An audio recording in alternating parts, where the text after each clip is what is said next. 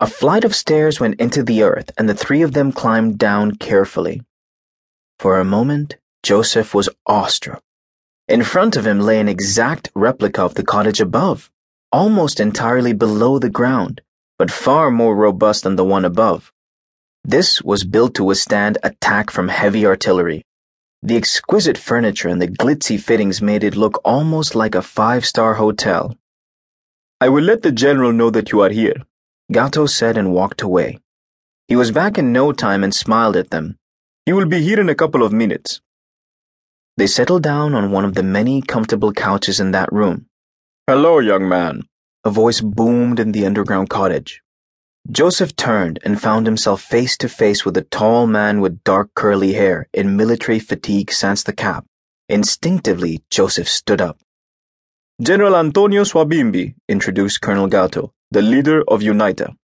Joseph fumbled for words and could only extend his hand. Words deserted him. He had visited this camp many times, but never met the big man himself. "Words can't describe my gratitude for the service you and your great coalition is rendering towards us.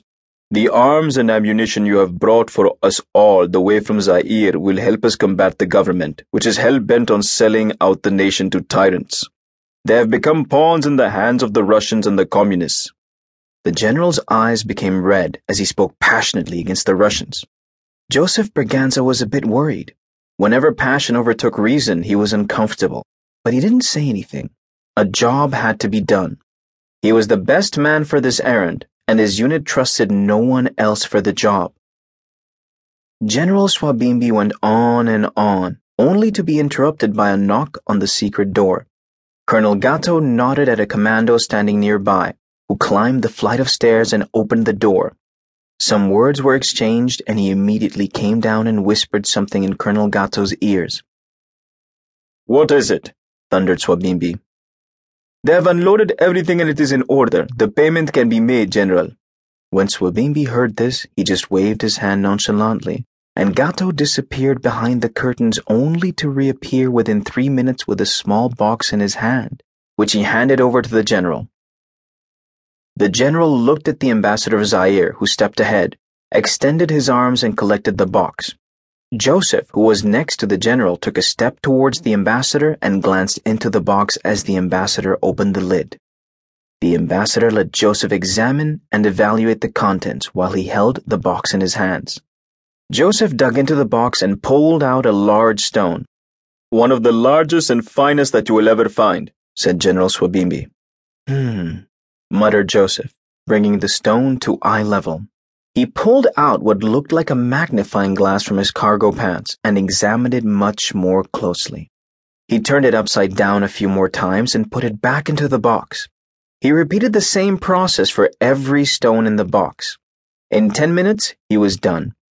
The ambassador waited patiently all this while. The moment he was done, Joseph looked up and nodded. The ambassador accepted the box and headed towards the stairs leading up.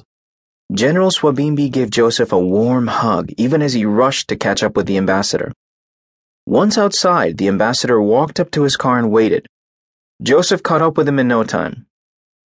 "Let's go in my car. My driver knows his way around. It'll be safer." "All right." The ambassador got into Joseph's Range Rover, while the armored vehicles and the security guards followed them.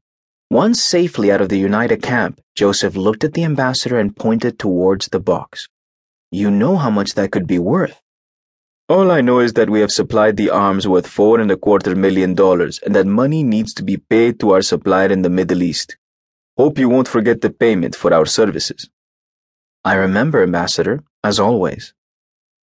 Joseph took the box from the ambassador and pressed a button discreetly placed on the armrest of his seat. A small door slid open in the back of the seat ahead of him. He dropped the box inside the secret compartment. "Is it safe there?" the ambassador asked. Said Joseph, thinking of his near miss brush-in with the immigration officials. What if they had figured out that he was traveling on a fake passport? Early next morning, Joseph Braganza flew out of Luanda to Namibia and from there to an unknown destination in Europe. The same evening, $4.25 million were transferred to Union Bank of Switzerland, UBS, in Zurich, into the account of an arms dealer.